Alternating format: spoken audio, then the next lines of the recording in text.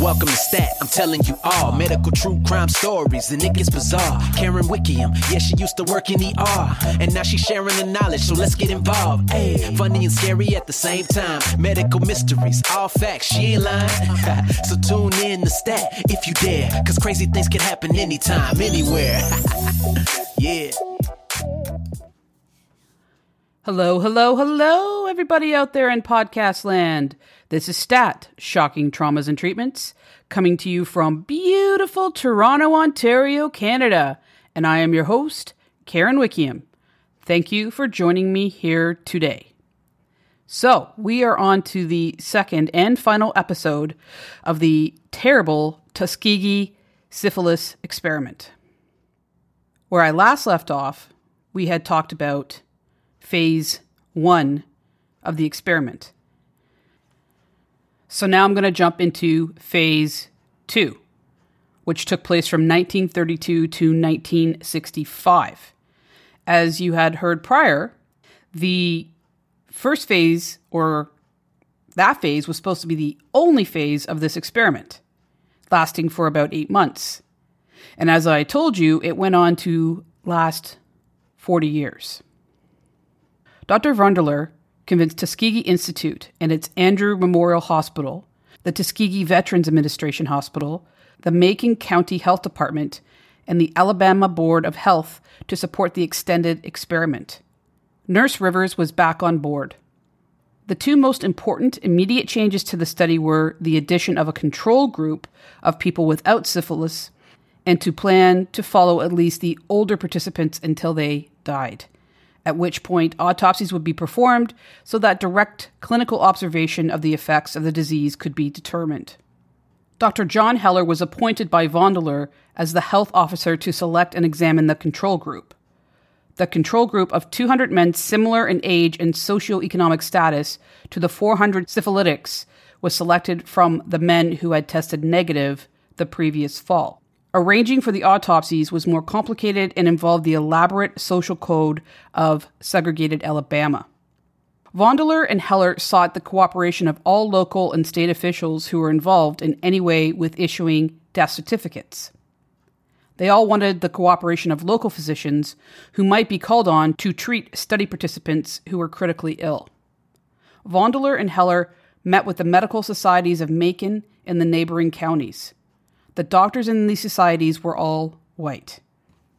In confidence, Vonderler told them the purposes of the study and gave them lists of the participants.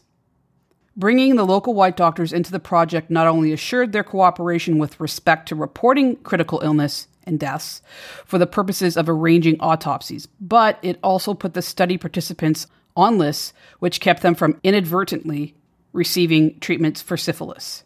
Up until then, families would take care of their dying loved ones and arranged for their funeral. The doctors needed to be able to autopsy these people. They came up with a scheme. In 1935, a burial insurance scheme was developed with the cooperation of the Milbank Memorial Fund, a New York foundation which supported medical research. Milbank provided a grant to allow payment of a fee, initially $50, for each autopsy. The fee was to be split between the doctor doing the autopsy and the family of the deceased. Nurse Rivers would offer burial insurance payment in exchange for the participants' families' cooperation with the autopsies. How kind of them. It was the only insurance most of them would ever have and provided a strong reason for the participant to stay in the program and for families to alert the project nurse when death occurred. The doctors executed the scheme by informing the participants at the 1935 annual meetings that they wanted to evaluate and continue the bad blood treatment. Continued participation in the program would result in burial insurance. The autopsies were conducted, and the samples of fluids and organs removed from the deceased participants were sent to the National Institute of Health. Nurse Rivers obtained the consent of the family members for autopsies. The study fell into a sort of routine.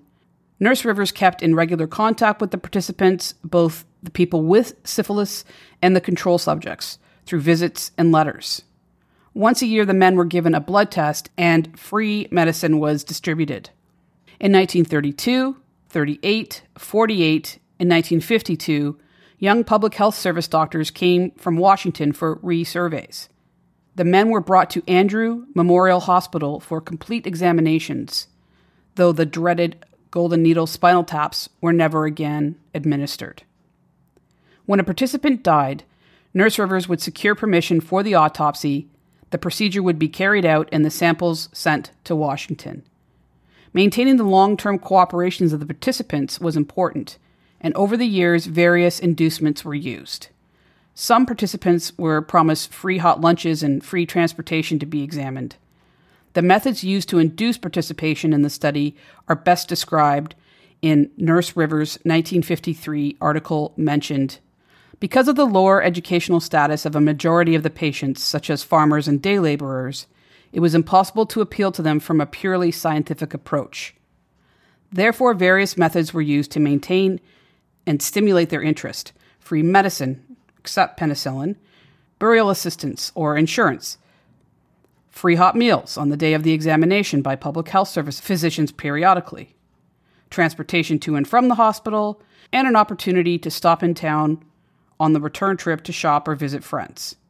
In 1958, the participants were given other incentive in the form of an elaborately printed 25-year certificate of participation signed by the Surgeon General and accompanied by $25, $1 for each year of the study. At the annual blood tests, the men with syphilis and control subjects alike were given various shots: a green-colored iron tonic and pink pain pills, which were actually just aspirin. Virtually none of those interviewed in later years knew the purpose of the shots, but assumed they were for bad blood. With the invention of penicillin, there was now a cure for syphilis. End of study, right? Nope. There was a major effort to get all persons in Macon County with syphilis treated, but those who participated in the Tuskegee study were not permitted to receive such treatment. Herman Shaw, one of the participants, recalls that he was included in a group of men who were taken to Birmingham for treatment. During the night before they were to be treated, a lady who was in charge of the facility where they were staying was pacing the floor. Herman asked her, "Ma'am, what's the matter?" And she said, "There is somebody who is here that's not supposed to be here." And he said, "Who is it and what's his name?" And she said, "Herman Shaw." And he said, "I'm Herman Shaw." And she said, "You're not supposed to be here. Get up and put your clothes on." So as you can see, Herman Shaw was rewarded for his honesty by being treated terribly. And by following her instructions, they put him on a bus and sent him home, and he was never treated. Withholding treatment, especially after the development of penicillin, was a major factor in the ethical questions that began to be raised over the study in the mid-60s.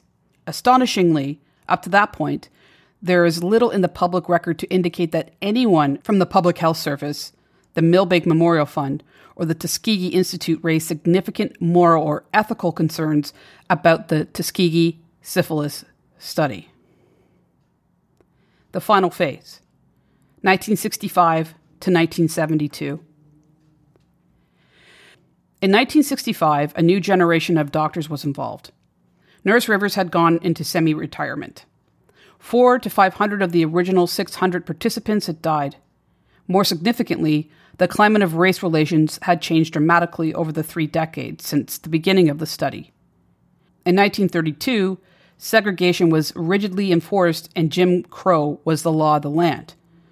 But by the end of 1965, Alabama had experienced a substantial change in race relations. The point is that there were substantial differences in how people felt about race in Macon County in 1965 and what they believed in 1932. African American men and women and children were no longer restricted from where they could sit and eat, drink water, or vote. But racism was still very widespread, often blatant, but it was unconstitutional, for whatever that was worth, because African American people were still treated horribly.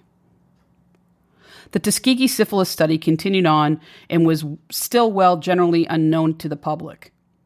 The persons who were attending the program in the mid-60s began to be very concerned about what would happen if and when the study was revealed. When the study was discussed in a 1965 meeting with public health doctors, the racism of the study was only briefly discussed. They believed that they could sweep it under the rug by saying that, quote, the people were at that point that the therapy would no longer help them, end of quote. Not surprisingly, the conductors of the study still ignored the racial implications. The study seemed to be completely unaffected by the guidelines that arose from the post-World War II Nuremberg trials. There was still continuing discussion on human experimentation within the overall scientific and medical communities. A critic of the study was Dr. Erwin Schatz, and he said, quote, "Utterly astounded by the fact that physicians allow patients with potentially fatal disease to remain untreated when effective therapy is available." End of quote.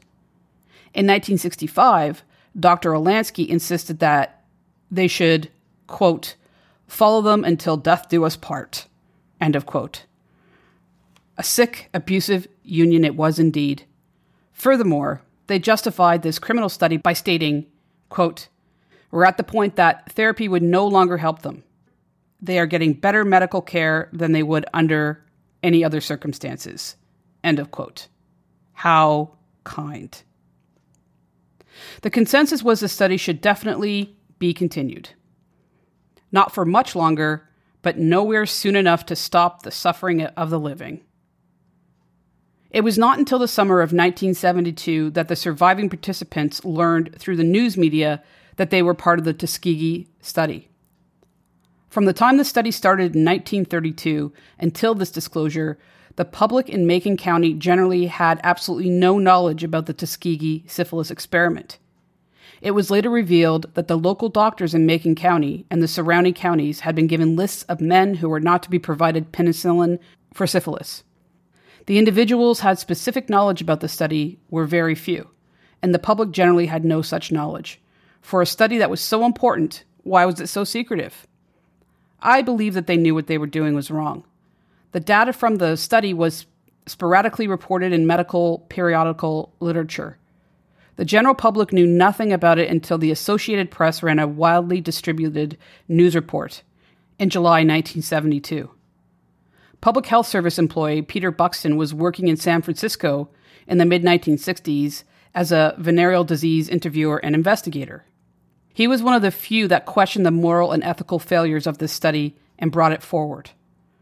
Buxton became very, very concerned and had some questions in his mind about these men not being treated and the whole manner in which the study was being conducted.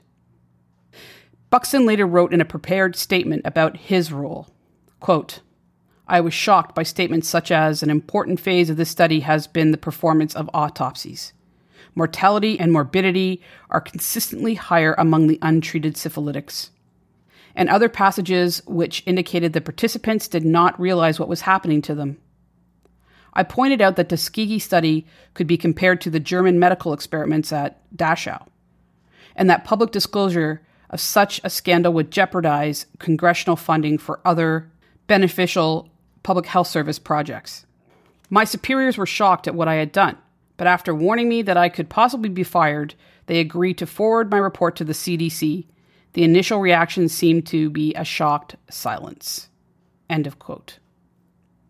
Fearing that his report would not attract attention to the Public Health Service, on November 9th, 1966, Buxton wrote to Dr. William J. Brown, the chief of the Venereal Division of the Public Health Service. And this is what he wrote. "It is my understanding that the study of the untreated syphilis in the African American male has been supervised by your department. I am also given to understand that over 30 years ago, a group of African American men were given either insufficient or placebo treatment. Furthermore, I am told that these men are not volunteers, but were and are told that they were receiving proper treatment. I'm impelled to ask, 1. Was this study initiated to obtain physical examinations and autopsy reports on the syphilitic damage that these men were allowed to endure? How many of these men have been fully treated? Have any of these men been told the nature of this study? Is the study still underway? In other words, are untreated syphilitics still being followed for autopsy? Your attention in this above matter would be greatly appreciated." End of quote. Unsurprisingly, Dr. Brown did not reply. Later that year, Buxton quit the study and entered law school. He wasn't done with the study, though. In November 1968, now as a private citizen, Buxton wrote Dr. Brown again. Quote, "When we discussed the matter in Atlanta, I told you that I had grave moral doubts as to the propriety of this study. While I can see the justification and propriety of the study at its inception, and even up to the time of widespread use of penicillin, I could not condone the continuation of the study up to the present day." End of quote. The committee in charge of the study advised that after the committee is selected and planning underway, that they write Mr. Buxton to the effect that there are differences of opinion among the medical profession as to whether or not the study members should be treated. This did lead to the February 1969 ad hoc committee meeting in Atlanta. Some changes were made, but the study continued, and the public was still unaware of it. In July 1972, Buxton told a San Francisco Associated Press reporter about the study. The Associated Press managers assigned the story to Gene Heller, an investigative reporter based in Washington, D.C. Heller then researched the story and then wrote the story. The story was a major news event in Alabama in 1972 and naturally invited comparisons with all the other racially discriminatory practices which the state of Alabama has unfortunately but deservedly been identified with over the years. The Tuskegee study also invited comparisons with other notorious cases of human medical experimentation. As a result of the initial investigation into the case, the following conclusions were reached. 1. The United States government violated the constitutional rights of the participants in the manner in which the study was conducted. 2. The government knew the participants had syphilis and failed to treatment, even after the penicillin became available. 3. The Public Health Service failed to fully disclose to the participants that they had syphilis and that they were participating in a study and that the treatment was available for syphilis. 4. The Public Health Service led the participants to believe that they were being properly treated for whatever disease that they had, when in fact they were not meaningfully treated at all. 5. The Public Health Service failed to obtain the participants' written consents to be a part of the study. 6. The study was racially motivated and discriminated against African American males, and that no whites were selected in the participation of the study. Only those who were poor, uneducated, rural, and African American were recruited. 7. There were no rules and regulations governing the study. In late 1972 and early 1973, the study itself was finally getting the public spotlight that it had managed to avoid for 40 years. Gene Heller's first news report was published on July 25, 1972.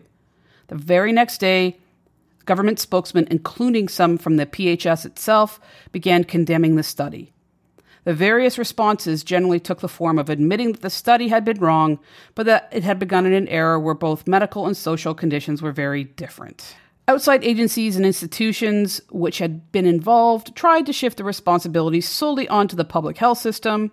Macon County private physicians who agreed in 1969 that the surviving syphilitics would not be treated now said they did not know that the treatment was being withheld. The Tuskegee Veterans Administration Hospital denied any direct involvement, and the federal government meanwhile quickly condemned the study and launched an investigation. The study was operating under the CDC in Atlanta, under the U.S. Department of Health.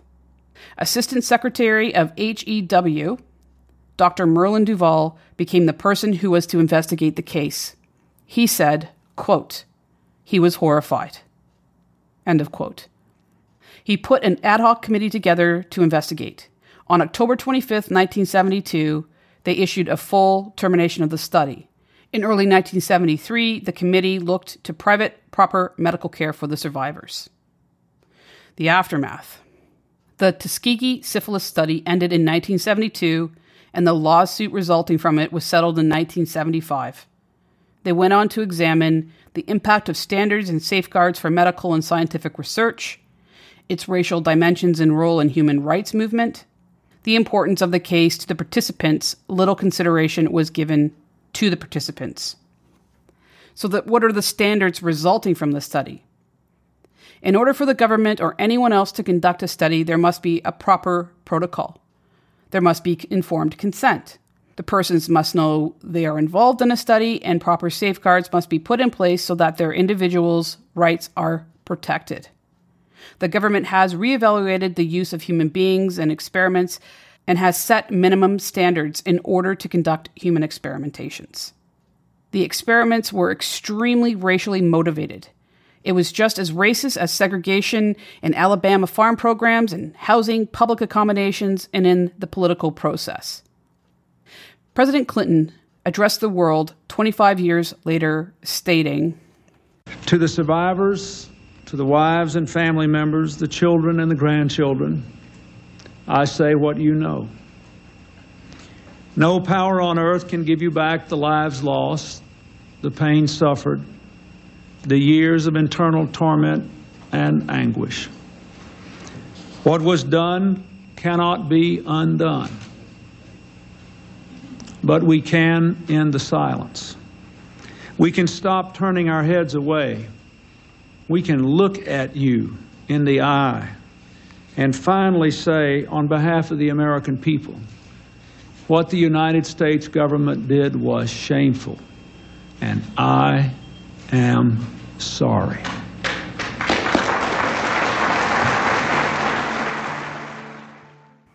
In conclusion, this was one of the worst examples of cruel acts of human experimentation, and not just that, it was coupled with racism. In fact, this always seems to be the case, with the targets of abuse being non-whites, people with mental illness, people with learning disabilities and physical disabilities, and the people of lower income, just to name a few. This still goes on today, and people still don't like to talk about it, but it does. I invite you all to please share this episode or talk about this so that we can try to stop this from continuing to happen. So that is the end of the Tuskegee medical experiment. Before I go, I want to give some thank yous to some new iTunes reviews. I want to say thank you to Tessa1109, Cheese Omelet, Linda in Kansas, JW Hit 99, Linny Pop, Teleaddict. Thank you all very much. There's just one thing I want to address here. I've had some reviews and a few emails that stated that some of my early episodes were cheesy.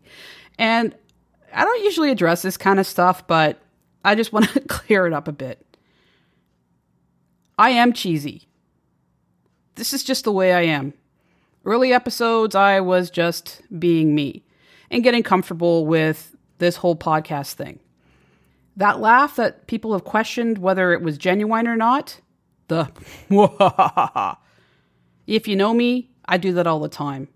So yeah, I'm a cheeseball. I'm a little weird. I'm a little out there. That's just who I am. So those of you that are bothered by it, I'm sorry. It's just me. And I hope that you can cut through that and listen to the content of what I'm talking about. And if you can't, that kind of sucks, but there it is. And I want to thank everybody who listens to this podcast. You guys all blow me away. I just feel so lucky to be able to do this and have more than my family listening to it. So thank you all very much. If you don't mind popping on iTunes and leaving me a review, that would be fantastic. Also, thank you to all of you who support me on Patreon. It helps to pay the fees.